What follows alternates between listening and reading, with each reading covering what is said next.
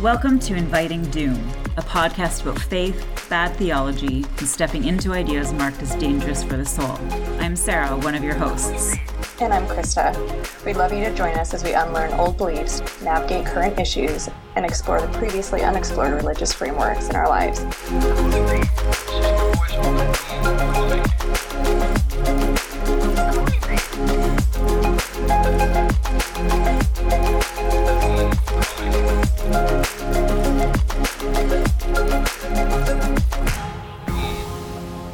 Great. Hi, everyone. It's been a while because we've been adjusting to new schedules and things like that. And for both of us, it's been a bit busy on both of our ends. Krista's started back full-time work, and that's always an adjustment when you have a kid who's needs attention and sleeping at certain times. But we're going to jump right in because we wanted to continue our conversation on trauma. And we had talked our last session about Emily Heddick's piece on sort of the fight, flight, fawn, freeze responses.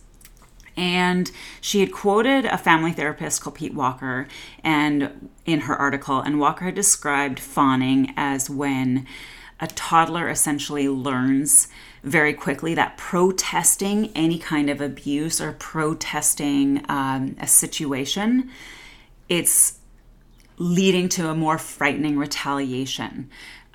So a threat comes after protest. And so from a very young age, the child learns to give up or relinquish the ability to say no, because retaliation will come if there's any fears described or any hesitation described or any rejection of what's happening is described. There will be some sort of retaliation to her protests. And Heddick had said, people who fawn are excellent listeners, constantly open for suggestion and criticism, willing to sacrifice their own health in order to appease others, and ripe for burnout. And so Krista had come across 3 new articles, which I'll let her introduce, on religious trauma, as we kind of wanted to just flesh this out a bit more of, I guess, the state of it in counseling circles and what religious trauma even means and where it sits sort of currently in terms of being studied and being understood. And then we'll kind of just go into it from there. Yeah, I think that it's been an interesting journey because as we talk through trauma, we can see the areas in our own lives where this has come up, but then when you read articles that are more scientific in nature, it gives you some validity, but also makes it a little bit more academic, and you become more of an observer than involved in it, which I think was really helpful for me with reading these articles. So the articles that we're referencing today all come from Dr. Marlene Winnell, and she is the person who actually coined the term religious trauma syndrome. And she holds a PhD. The articles were posted in Cognitive Behavioral Therapy today, and quite incredible work that she's done, and has given a lot of validity to this syndrome of sorts. And it's not yet in the Diagnostic and Statistical Manual of Mental Disorders, but those things take a lot of time and study before they actually get the credibility of being in the manual. And it always comes with some sort of care plan. And I think a lot of that's still in the air because it's just new. It's new in the conversation and whatnot. So we've talked about trauma several times on the podcast, and so we just wanted to go through this a bit to actually name and define what it actually is and how it's shown up in our own lives. Because assuming our listeners are similar to us, you guys have also been on a journey, and this could be really eye-opening for you as well. So Dr. Winnell, she describes religious trauma syndrome as a set of symptoms and experiences that some individuals may face as a result of harmful and traumatic religious experiences, which include authoritarian, dogmatic religious beliefs and the struggle to leave them behind. It includes the damage of indoctrination or abuse and the resulting cluster of psychological symptoms. So there's there's a couple problems with religious trauma syndrome. I think when people initially read that, they might think, "Oh, well, my church wasn't abusive. Like I wasn't sexually abused. I wasn't hit, things like that." But when there's an authoritarian doctrine, or even just an environment where if you have to believe this to belong, you are in a position where it's like the toddler that you were describing in the intro. If you protest in any way, there will be retaliation. And so you're not in a free and safe environment. And that can breed a lot of difficulties in our lives, as we've both attested to in other podcasts. So really with the religious trauma syndrome, the main two problems, it's a twofold problem. Really, it's not only are the actual teachings and practices of the religion, like evangelicalism, toxic and can create lifelong damage, but also if you choose to leave or you choose to separate yourself from that, there is a significant loss to you and your identity and reconstructing your entire life and your entire worldview, basically from the ground up. And that is the biggest thing, I think, for my journey, is not understanding the magnitude of how religion and faith and church community and ideas and how I'm supposed to be a good woman or a good wife, all of that touches every facet of my life. And trying to deconstruct, there isn't a single area that you can hold on to almost as, well, this is who I am, or I don't know anything else, but I know that to be a good wife, I make dinner, or just like the silly example. Like there's just really nothing left that you can hold on to as like true as you're leaving religion. And so thankfully Dr. Winnell has started really studying this, and it's become a bit more popular. There's a lot of people online now posting about it and sharing their quote unquote testimonies. I don't know if I should use the word anti-testimonies. Yeah, I think a lot of people will cringe at the word testimonies if they have deconstructed, depending on where they are in their walk. But thankfully she's done a lot of work there to give it some definition and explain the signs and symptoms of how it can show up in your life, and actually giving you the structure to say, okay, not only are these teachings sometimes very harmful depending on how they're interpreted and applied to you, but then there's the second component of, if you decide to do something about those harmful doctrines and theology, then there's this whole other beast to tackle of how you negotiate your life and your identity. I know somewhere in here too, we had put the definition and I can't find it right now. I keep scrolling back and forth. Yeah, I think that you pretty much did cover it though, and sort of that idea, that religious trauma syndrome. And I think maybe to expand on it a little bit is that something that you had already touched on, that it's not a specific, it can be, but it's not a specific abuse situation. So yes, abuse does happen in church, and we should touch on how actually sometimes church culture and structure is conducive to abuse because of hierarchy, because of lack of outside influence, whatever. But it's not like a specific instance of, being sexually abused, being physically abused, mentally, emotionally abused. Because that is easier to study, and that's what most of our trauma studying, I believe, deals with, is like these instances of war, of rape, of maybe smaller things like being physically attacked when you're outside or something. And so you have these PTSD symptoms around a specific event. Religious trauma syndrome is trying to look at a whole sort of underneath system of almost like slow burn trauma from when, especially kids who are raised in church, who are absorbing a lot of quite traumatic ideas from a very young age, where they're not able to distinguish or discern, which is a very churchy word, but kids are not able to discern what is true and what isn't, or have alternate ways to frame things.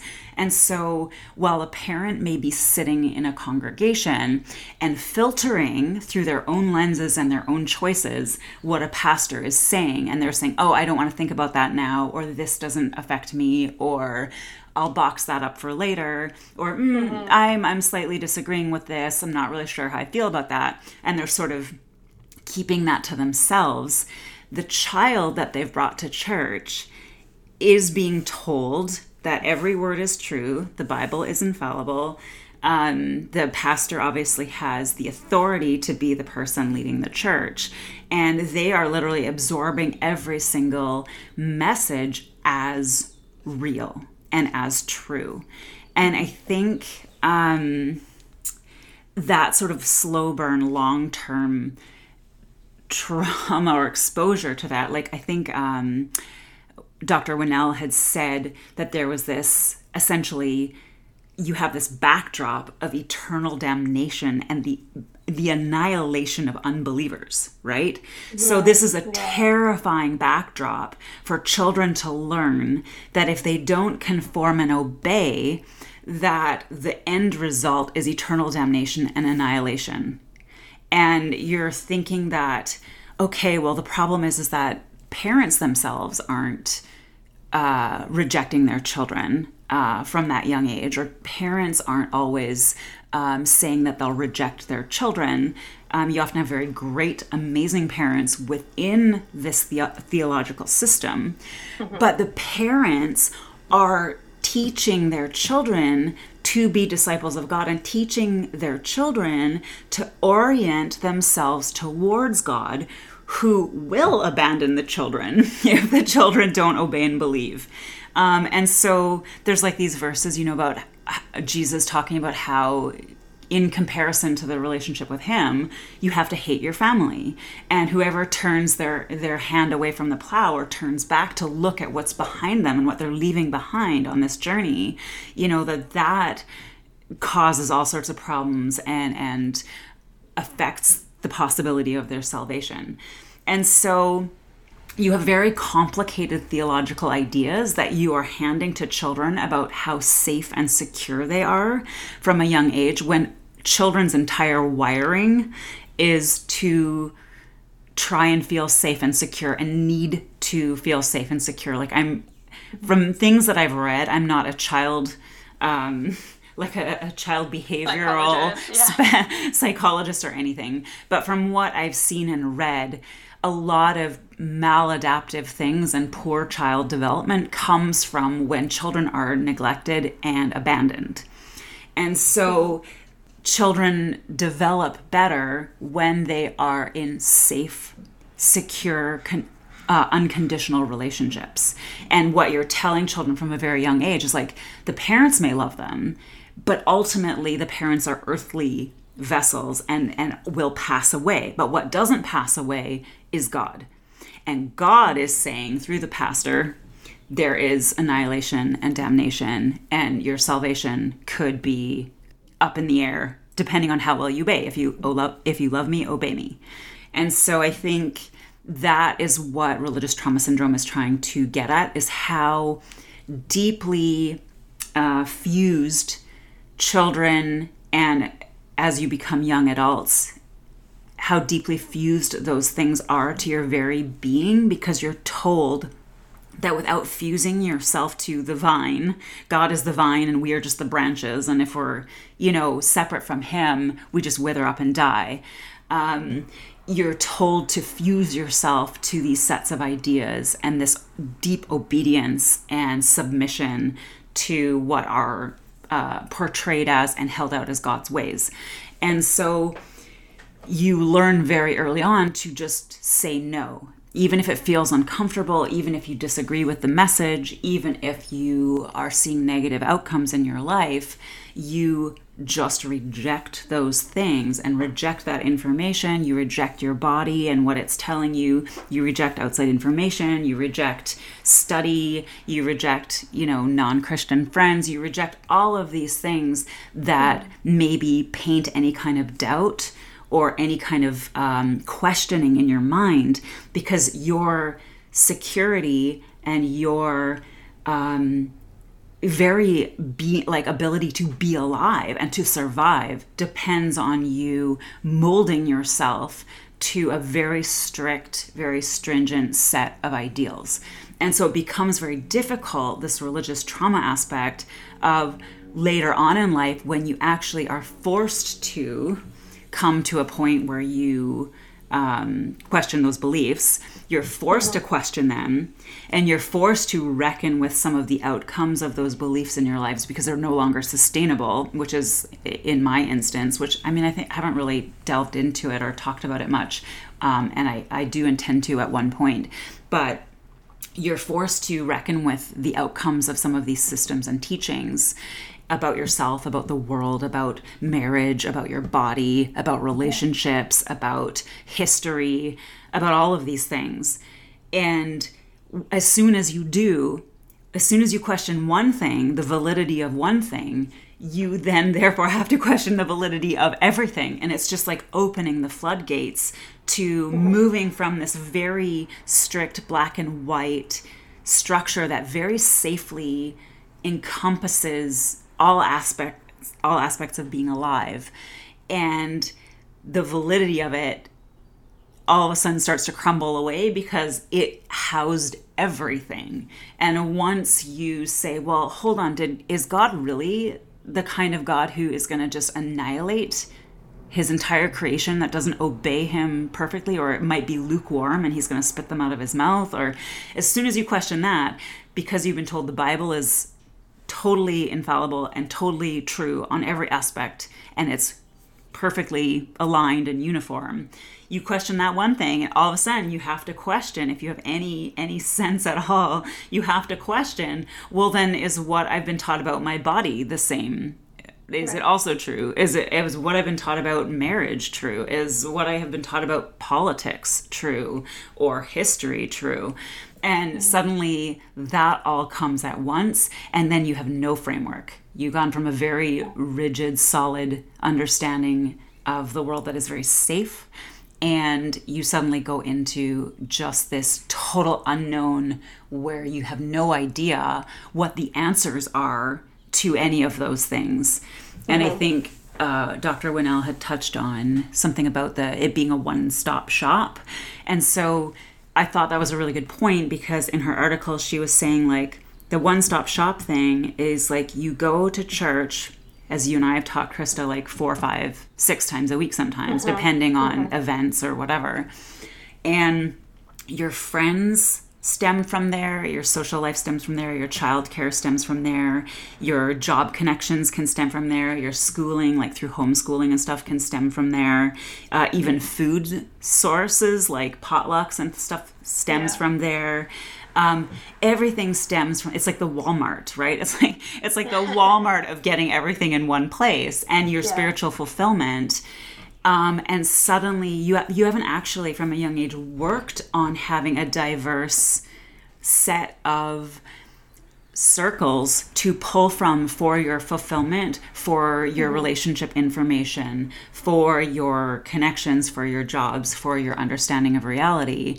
And that as well is a struggle. You know, it's like suddenly you went to one place and you got everything packaged in a nice black and white box, and suddenly you don't have that anymore, or at least you're questioning parts of it.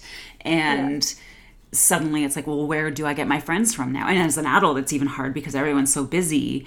You know, you have to actually reform and really work on a new quote unquote body that you connect to and get your care from, and your meaning and your purpose.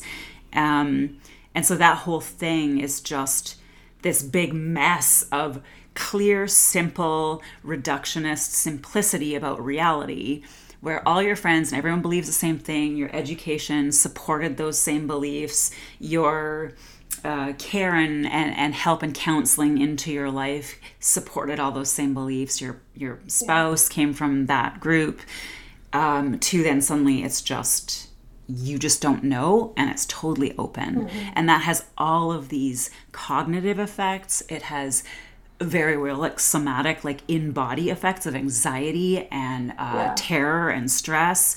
It has practical effects of no longer having friends, no longer having even relationships with parents sometimes, et cetera, et cetera. So yeah, it's now finally getting recognized that in itself, that detangling oneself from that rigidity creates a whole pile of these traumas that are very difficult to navigate. And that's what religious trauma syndrome is trying to attempt to house as well, in addition to like trauma that happens in churches that is abuse or is specific events, right?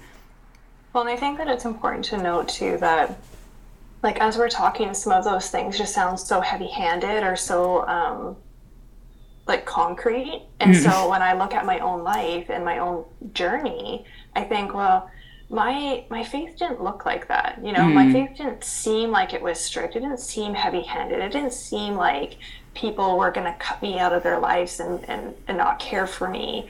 And in a lot of regards, I felt like I had a really good childhood and really good parenting and a pretty decent church. And I think that that's where some of this gets really confusing for others and for myself as well. It's like you can have a lot of really good and wonderful things taking place, and alongside that you can have difficult, harmful, and toxic teachings and practices happening at the same time. They're not mutually exclusive. And, you know, my parents were really good at telling me that, you know, God loved me and he knew my heart. And, you know, I didn't feel like I was going to be thrown into hell if I did the wrong thing.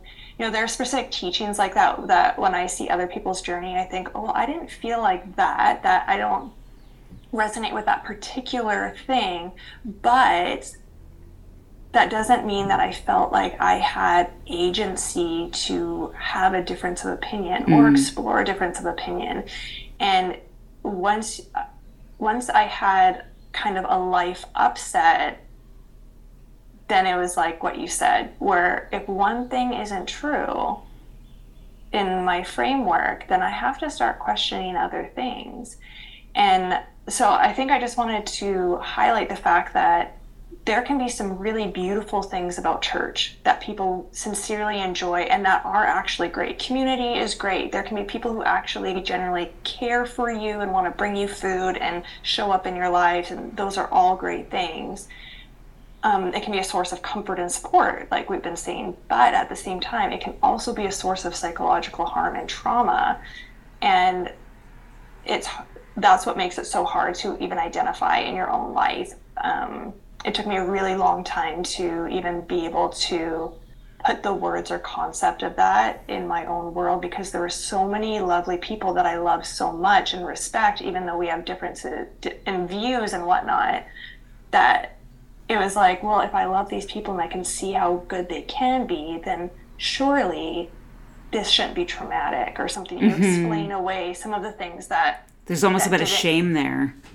Yeah, and it's like trying to realize that there can be some dissonance, right? That both things can be true. This community can have great things and beautiful moments and everything, and it can also have things that don't sit right. And for me, when I was working in ministry, I would have these kind of like inner nudges of like almost like nauseousness when things would take place and you're like, oh, that does not sit right with me. And then is the inner dialogue and positioning and submitting yourself to Christ or the social norm of, you know, well, I believe in submitting to authority and they're an authority and surely they know better than me, and I need to keep my heart aligned with God, and all these explaining away of any negative perception I would have about leadership or the church or the practices, because surely I'm the problem.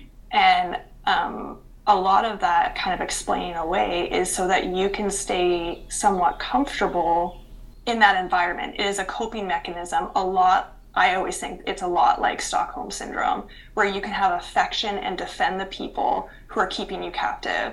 And a lot of listeners may think that's heavy-handed. And I do that kind of on purpose too, because the church does keep us captive in a lot of ways. They keep us captive to certain ideals, certain theologies, certain practices. And there isn't a lot of room for diversity of thought or debate or, anything like the sort. And especially if you're a woman. Yeah. So I think that it's just really important for listeners, and even for myself, still moving forward in this journey, to remember that all the things that I think that are lovely about church, that I miss, that I still grieve, are in fact probably still great and lovely in some places, and that doesn't disqualify the fact that I've been hurt, or that I'm healing, or that I'm finding a better way, or trying to find a better way. Yeah, and I think like a couple things that you touched on, I think that is actually sometimes what makes it more complicated to question. Like you pointed out, it's because you have the good people. Someone once said to me early in my confession of my journey of like, oh, but think of all the amazing people in the church. I'm like, yeah, that's why it was hard, because they were kind people. I believed everything they said, and I didn't question anything that they said about God or the nature of reality or whatever. It's far easier to recognize bad ideas or even outright lies when someone is a terrible person. It's far more difficult when it's a mix, right? When it's a mix of things where you're like, this person's really lovely, or these leaders are really amazing. And yet there's this like embeddedness of little sprinkling of these terrible ideas.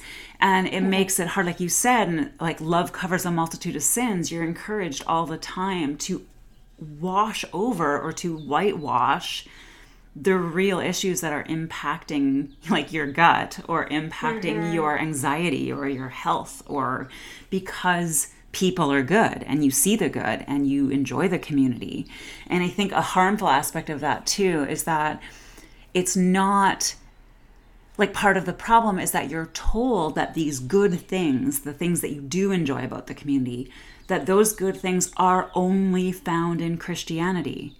And so you're like, you'll not have a meaningful relationship with another person if Christ isn't involved. You'll not have connection to your spouse or your partner if Christ isn't involved. You'll not have a healthy marriage if Christ isn't involved. You'll not have a meaningful, purpose-driven job if Christ isn't involved. You'll not have a community that is as deep as a church community. It will be shallow and superficial.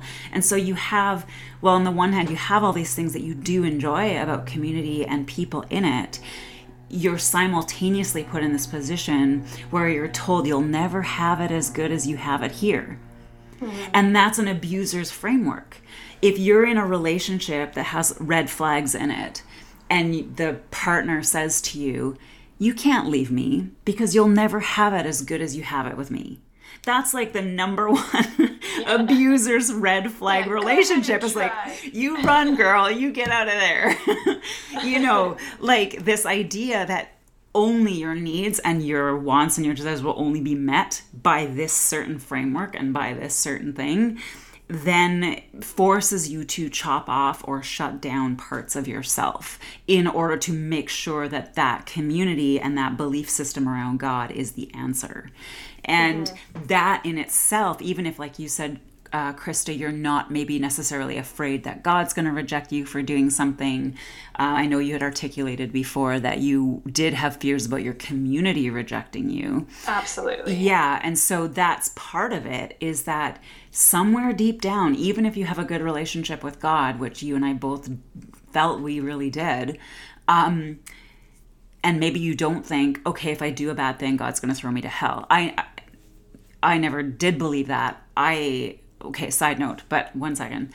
But even if you have those things and you question those things, that framework is still there. So that framework of fearing that the community won't accept you, or fearing that there might be a border there that you'll cross and you don't really know, that is underpinning the whole thing, which in itself is incredibly harmful, even if what you're in isn't that bad. So that idea of having, I'm not saying that there aren't boundaries in life, of course there are, but that fear boundary, that if you cross it somehow on some level where you're not sure, or you go too far. I was always told to not get too far away from the center. It was like Christ is the center, and somewhere if you wander too far from Christ, it's like you're gonna fall off, the flat earth or whatever. You're just gonna like fall off the end. And so you didn't always know where that boundary was. The point was that once you walk further away from the center, where the edges becomes increasingly gray and difficult to discern because Christ is the light in the center. And so best to just stick as close as possible and conform to that center rather than wander around in the murkiness and then trip and fall off the edge into the abyss of separation from God forever, right? Mm-hmm. And so I think that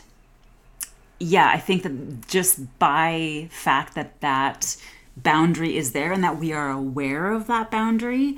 And I think on the thing with God, I was never worried that by doing something, God wouldn't forgive me or I would be expelled, from his presence forever. Mm-hmm.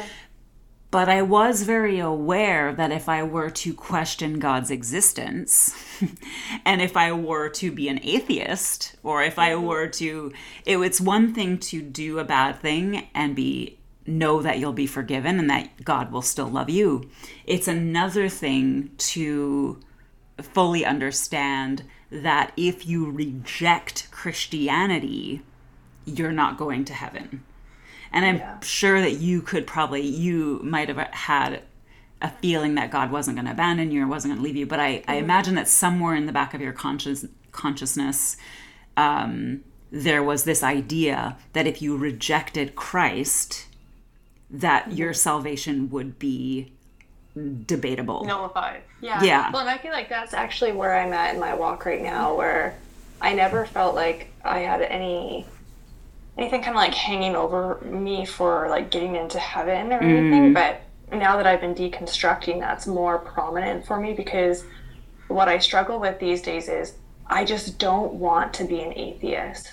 I just don't want to be an atheist because I feel like if I get this wrong, I'm fucked. Well, she talked about that in the articles about the what if I'm wrong state of deconstruction. The panic is real. It's like I still hold on to some sort of ideals or concepts around like to live well, I guess. I still have some of these frameworks in my mind and my body of like I need to just at least believe, even if a lot of the details are gray. Yeah. I don't want to become an atheist. And really, when I get down to it, I don't want to become an atheist because there's a lot of fear there. Yeah. And so it gets back to more of like the fear-based thing.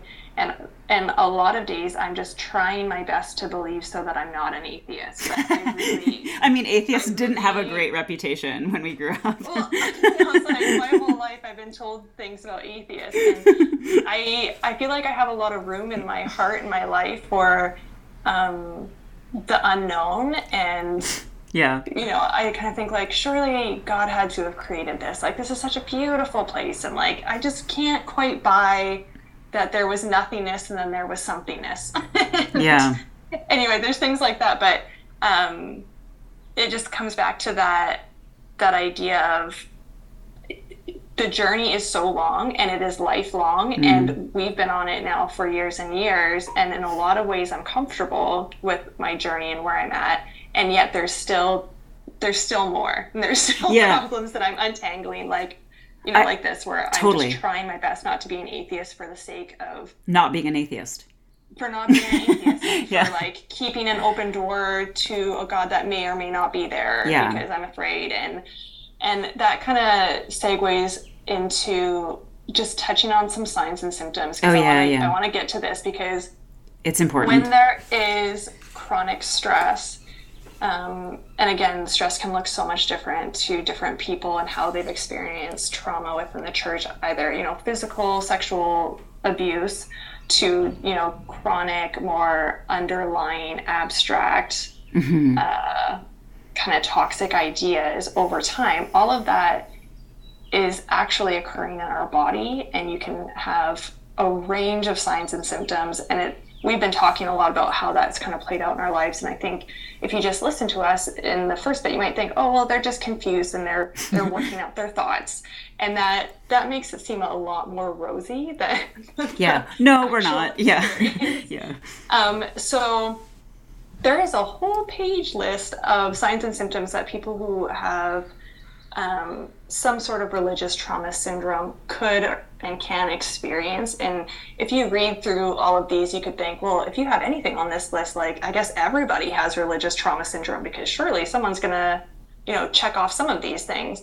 But when it's compared and held up against your experience within the church, you can really start seeing just like the patterns. I think it was really good for me when I started reading through these to put some validity, I guess, to some of my experiences in my own life, to be like, oh, there's that, is there? Like, I don't know if you had the same experience when you were going through some of these signs and symptoms, to be like, oh, I have sleeping problems. Oh, I have intrusive thoughts. Oh, I'm not really great at making decisions for myself. I had like this whole thing going through there, being like, I don't know, just epiphany after epiphany. Well, I mean, the blue ones that I've highlighted on our list are the ones that I suffered with. Okay, I'm going to read through the black ones as well, and then we can kind of talk, maybe if we just get to ones that go for us, we can say, yes, I experienced this and whatnot. So initially, she talks about how these signs and symptoms compare with PTSD, where terror and helplessness set in. You can have intrusive thoughts. Ding, ding for me. I have intrusive thoughts. Negative emotional states, impaired social functioning. I think I could say that I have had impaired social functioning because it's been hard for me to make friends or know which friends to make with, because if you're not saved and friends can be dangerous. Yeah, friends can be dangerous. Confusion. Yes. Okay. Okay, check. I've been very confused. Difficulty making decisions. I have a very difficult time even knowing what I want, let alone making decisions. Yeah. Trouble thinking of self and lack of meaning of direction. That's kind of what I was just talking about, undeveloped sense of self. So that's just the first two bullet points, everybody. Carry on. Number 3, anxiety being in the world, panic attacks, fear of damnation, depression, thoughts of suicide, anger, bitterness, betrayal, guilt, grief and loss, difficulty expressing emotions. Like where to begin? And then it goes on to sleep and eating disorders, substance use, nightmares, perfectionism, that's a huge one, discomfort with sexuality, ding, ding, ding, negative body image, impulse control issues, difficulty enjoying pleasures or being present. We still have 2 bullet points left. Listen up, people. I think that, I could almost go through every single thing here and say, yes, I've experienced this in conjunction with specifically my faith and the struggles I'm having with my faith. So the last 2, rupture of family and social networks, loneliness, problems relating to society, personal relationship issues, and the last one, self-worth separate from God. I think too, Krista, sometimes you and I, we've talked about trauma quite a lot, and sometimes I think the way we've talked about it has been fairly broad, and I think people don't really understand real concrete, apart from our podcast on sexuality, which we're going to do more of. But there are real concrete things, and a lot of these, we were just talking about, you don't really notice the fear parameters until, Krista, you were saying, all of a sudden, once you start realizing that you're unwilling to question the validity of God himself, you don't realize the level of fear that has been instilled in you because you've reached your parameter. You're like, I'll keep God, but I'm not willing to entertain the idea that there might not be a God and see what evidence there is there for that, because that's just too far for me. And so once you realize that that system has instilled such a deep fear in you, either about being lonely or being not worth anything if there is no God, or there's no purpose if there is no God, or there's no salvation if there is no God, or all of these things attached to the concept of God. So there's that deep underset net of fear around what if there is no God, and that we all face that at some point in the deconstruction journey, because once you start poking holes, you have to kind of, to be fair to finding truth, you have to be willing to look at those things, and you have to be willing to examine those things and go where the truth takes you, right? Or, well, you're going to go to the cornerstones for sure. You know, like some people actually think, oh, I'm just going to figure out this one little concept that's bothering me. Yeah, but eventually you will get to there. Cornerstones. You will. And if you haven't hit some of those yet, I'm not sure that you're actually deconstructing. You're just just tweaking. You're tweaking. Tweaking. Yeah. But the signs and the symptoms, you know, that Krista, you were sort of like ding ding on every single one. And every single one, I could talk about probably each one of these to great extent. Like intrusive thoughts. Like I don't know how to frame that very well, but like you can't move on with your day almost until you have like figured out the problem, because if you haven't figured out the problem, then there's always what ifs, and everything's up in the air, and you can't go to sleep because it's still stewing in your mind. It's almost like when you have a fight with your partner and you're thinking of all the reasons they're wrong and what they said, and it's honestly kind of like that, except it's between you and what God said and what the church said. And so every single one of these can be packaged and wreak havoc on your life, and there isn't just one sign or symptom here. There's literally like 8 or 9 bullet points. Totally. like 6 in each one. So when I was like, some of these occur while you're still like in church and believing that system, and that's sometimes why you have to start listening to your body, because these things become almost unbearable and they affect your life.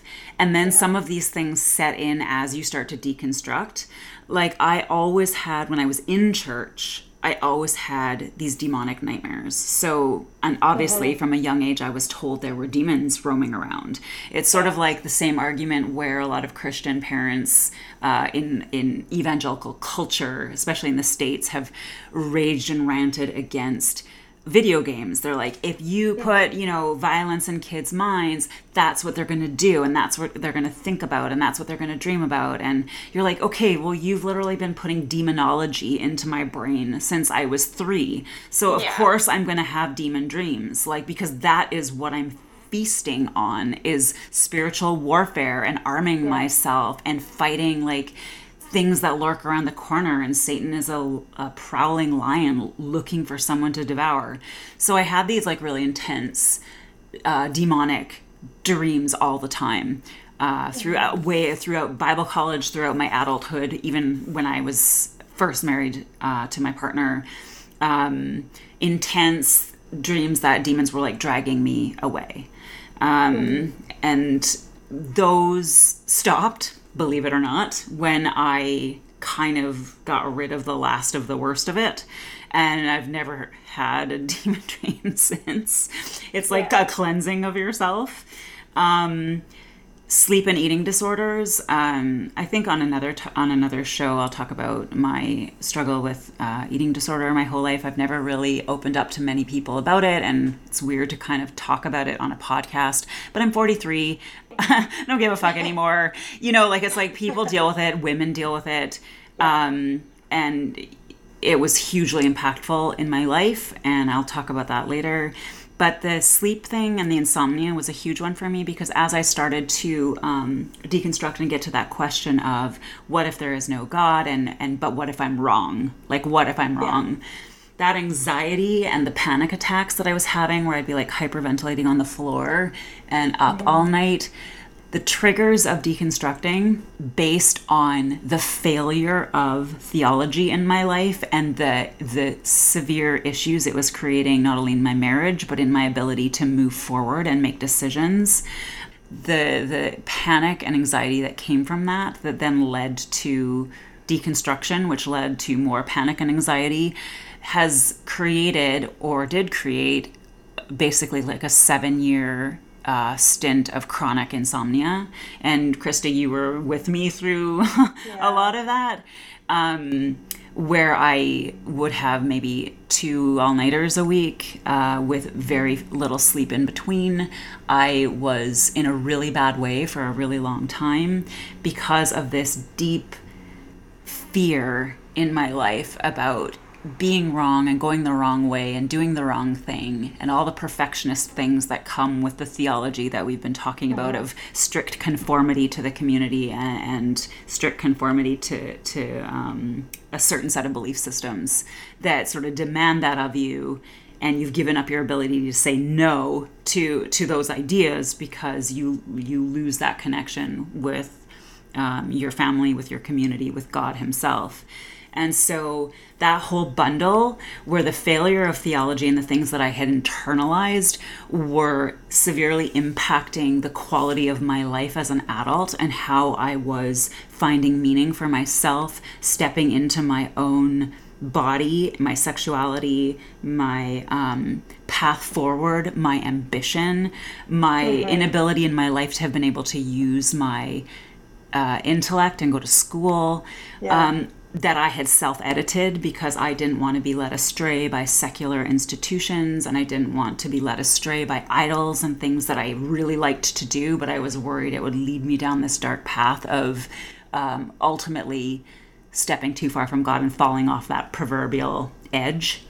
And so all of that terrible theology was creating all this instability in my life and these really negative impacts on how I thought about myself. It was fueling my eating disorder that got worse and worse and worse the more I tried to use God and theology to tackle it.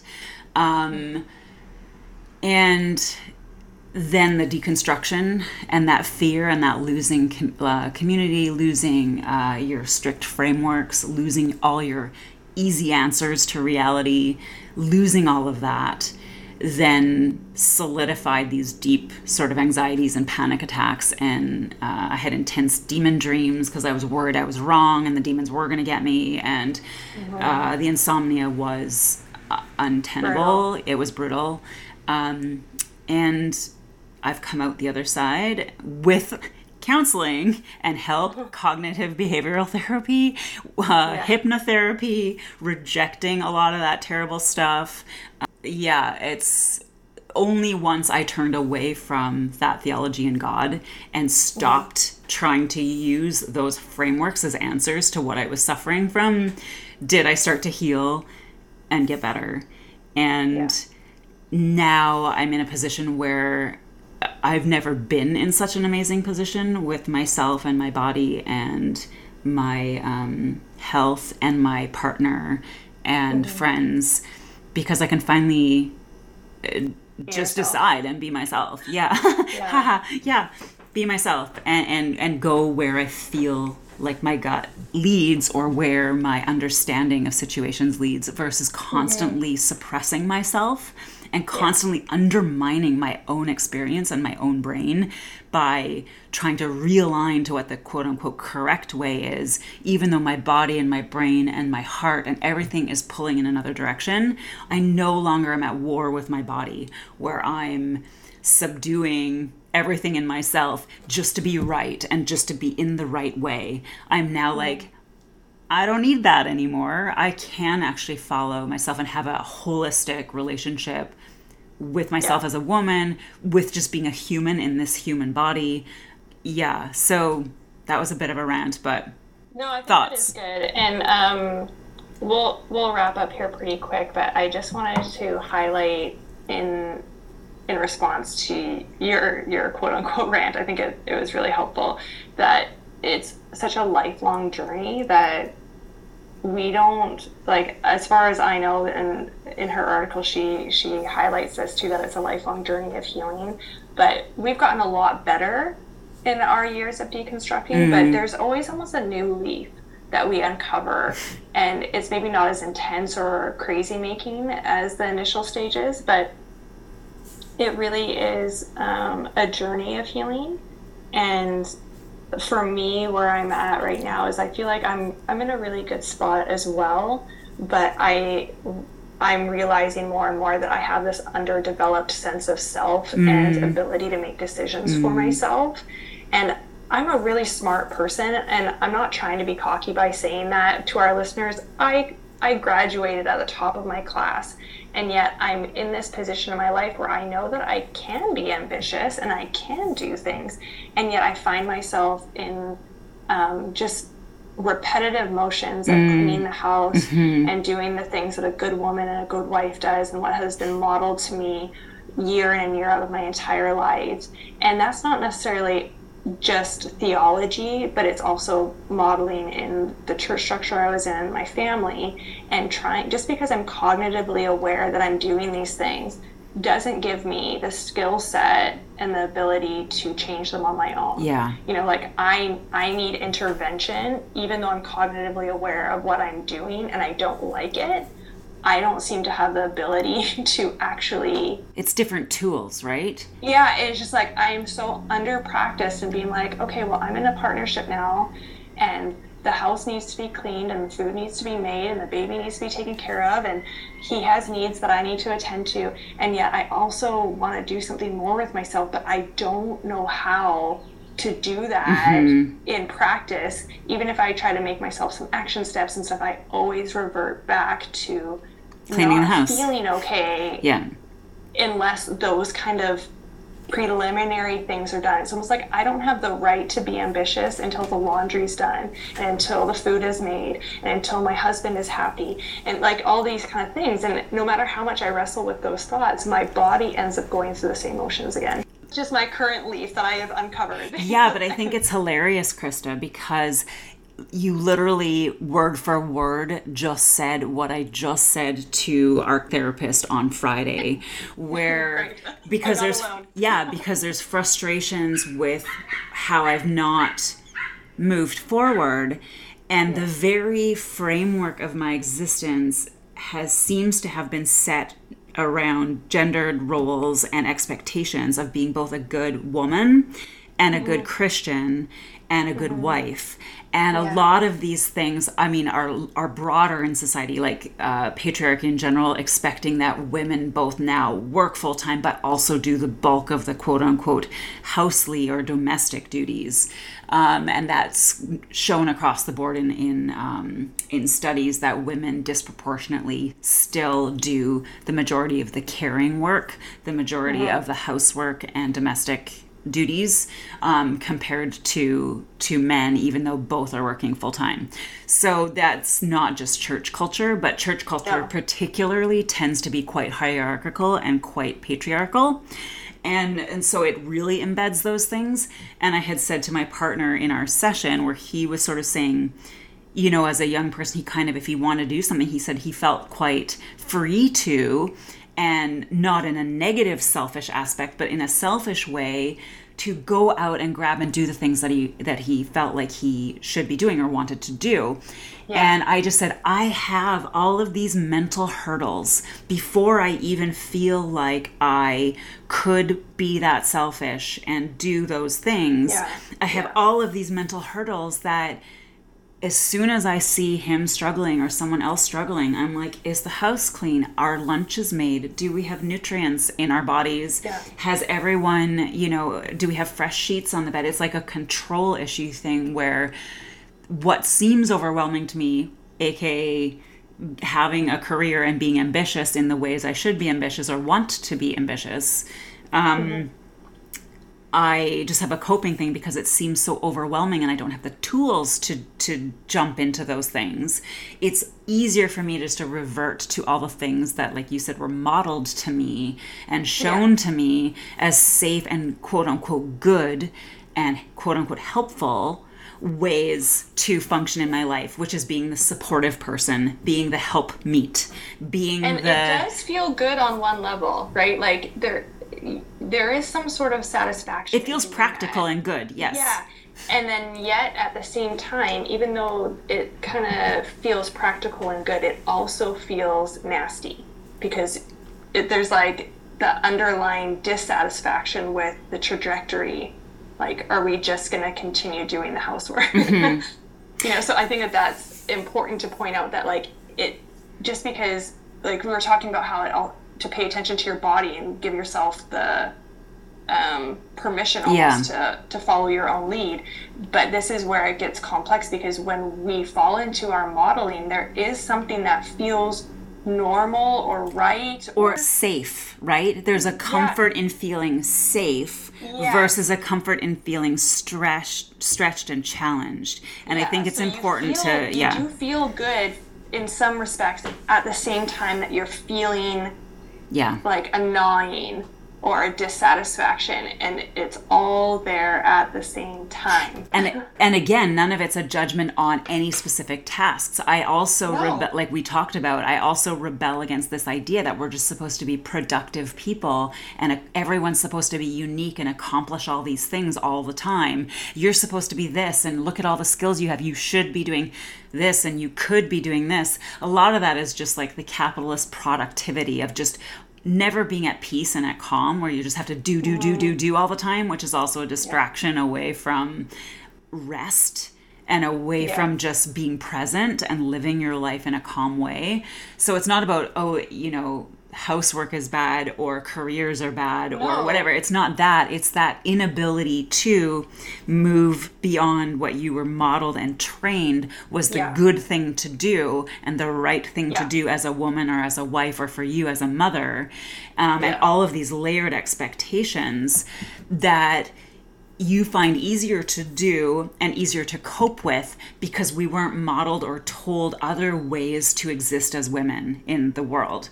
And I think there was something, a friend and I had gone to Elizabeth Gilbert, who wrote Big Magic, which I thought was a really great book if anyone reads it, who's a creative person, right? But she had mentioned something about when she was struggling as a writer, and she kept saying, she had this mentor woman who was an artist and lived off of her art.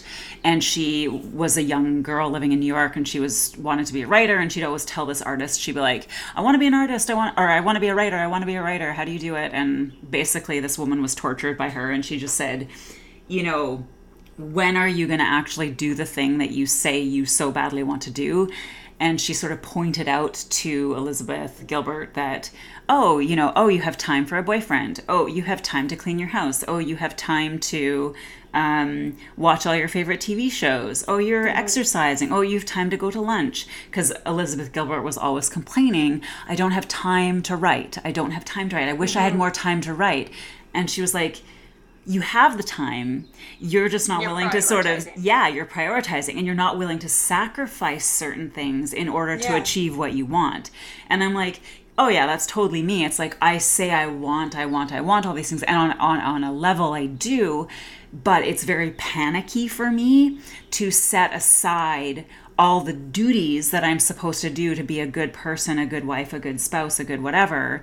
It's very difficult for me to set those things aside, the mundane things, in order to just say, well, I don't care if we don't have laundry. Like, I'm going to be selfish, and I'm going to, do my writing, or I'm going to, look for jobs. And I'm totally going to be able to focus on my writing while my house is a mess in front of me. Yes, exactly. The state of my house isn't going to affect my brain at all because I have no moral, sways about how terrible it looks. And so, like, even little things like that in terms of the deepness of not just religion, but systems in general of how we can progress. Like you said, it's like a new leaf you turn over. You think you're getting so far, and you're like, oh, I actually feel good about myself now, and I feel like I have the confidence. And then you're like, you are getting somewhere. Yeah, you are. Progress. And then you're like, the dishes are dirty. I have to go do them. But lifelong journey. Lifelong. Just for a recap, we have discussed that religious trauma syndrome is a range of set and symptoms from experiences that some of us have faced as a result of harmful and traumatic religious experiences, from authoritarian, dogmatic religious beliefs. And as we discussed, it's a twofold problem, or a two-punch problem, where the actual teachings and practices can be really harmful, and then leaving aspects, even just leaving an aspect of it, can be very difficult and reflect significant losses. And I think the bulk of our conversation really has just been on how extensive that can impact your life and your identity, and just over the long haul. Like, it's not like a 1 year journey where you really think through just a couple of the cornerstone things of your faith and you move on. That's really cute. Yeah. Just like the extent that it can actually affect you and your relationships and your life and your support. And there's so much more to be said about this too, but just for today's episode, I think that the real focus and the drive home factor is just the spectrum of experiences and symptoms that you can experience out there, and giving yourself some credit and actually listening to yourself and your body is a really important and beautiful thing to do. So that's kind of what I've taken away from it. I don't know if you have some other thoughts that you wanted to highlight, Sarah, before we ended. No, I was just really proud that we basically ended at the 1 hour mark. And so I won't probably have to edit a lot out or down. So that's great for me. Yeah, usually we talk for like 2 or 3 hours and then somehow Sarah edits it down into 40 minutes. It's like whole entire tangents that have to be cut out because they just lead random places. So I think, like Krista said, that was the plan today, was just to even define what religious trauma syndrome was and what some of those symptoms look like. And Krista and I will probably discuss more at length some of those particular symptoms that we struggled with, because sometimes I feel like we are talking about ideas and we're not actually giving very real detrimental things that have impacted our lives. And so, that'll be something that we explore. We're getting excited because we're hopefully setting up some interviews as well coming forward. And we don't have them all lined up yet, but we're going to be looking... I'm super excited about we're going to be looking at shame and other issues with body. And we're hoping, to eventually discuss child development things. So we are excited about that. Thanks, everyone, for listening. And we will sign off for today.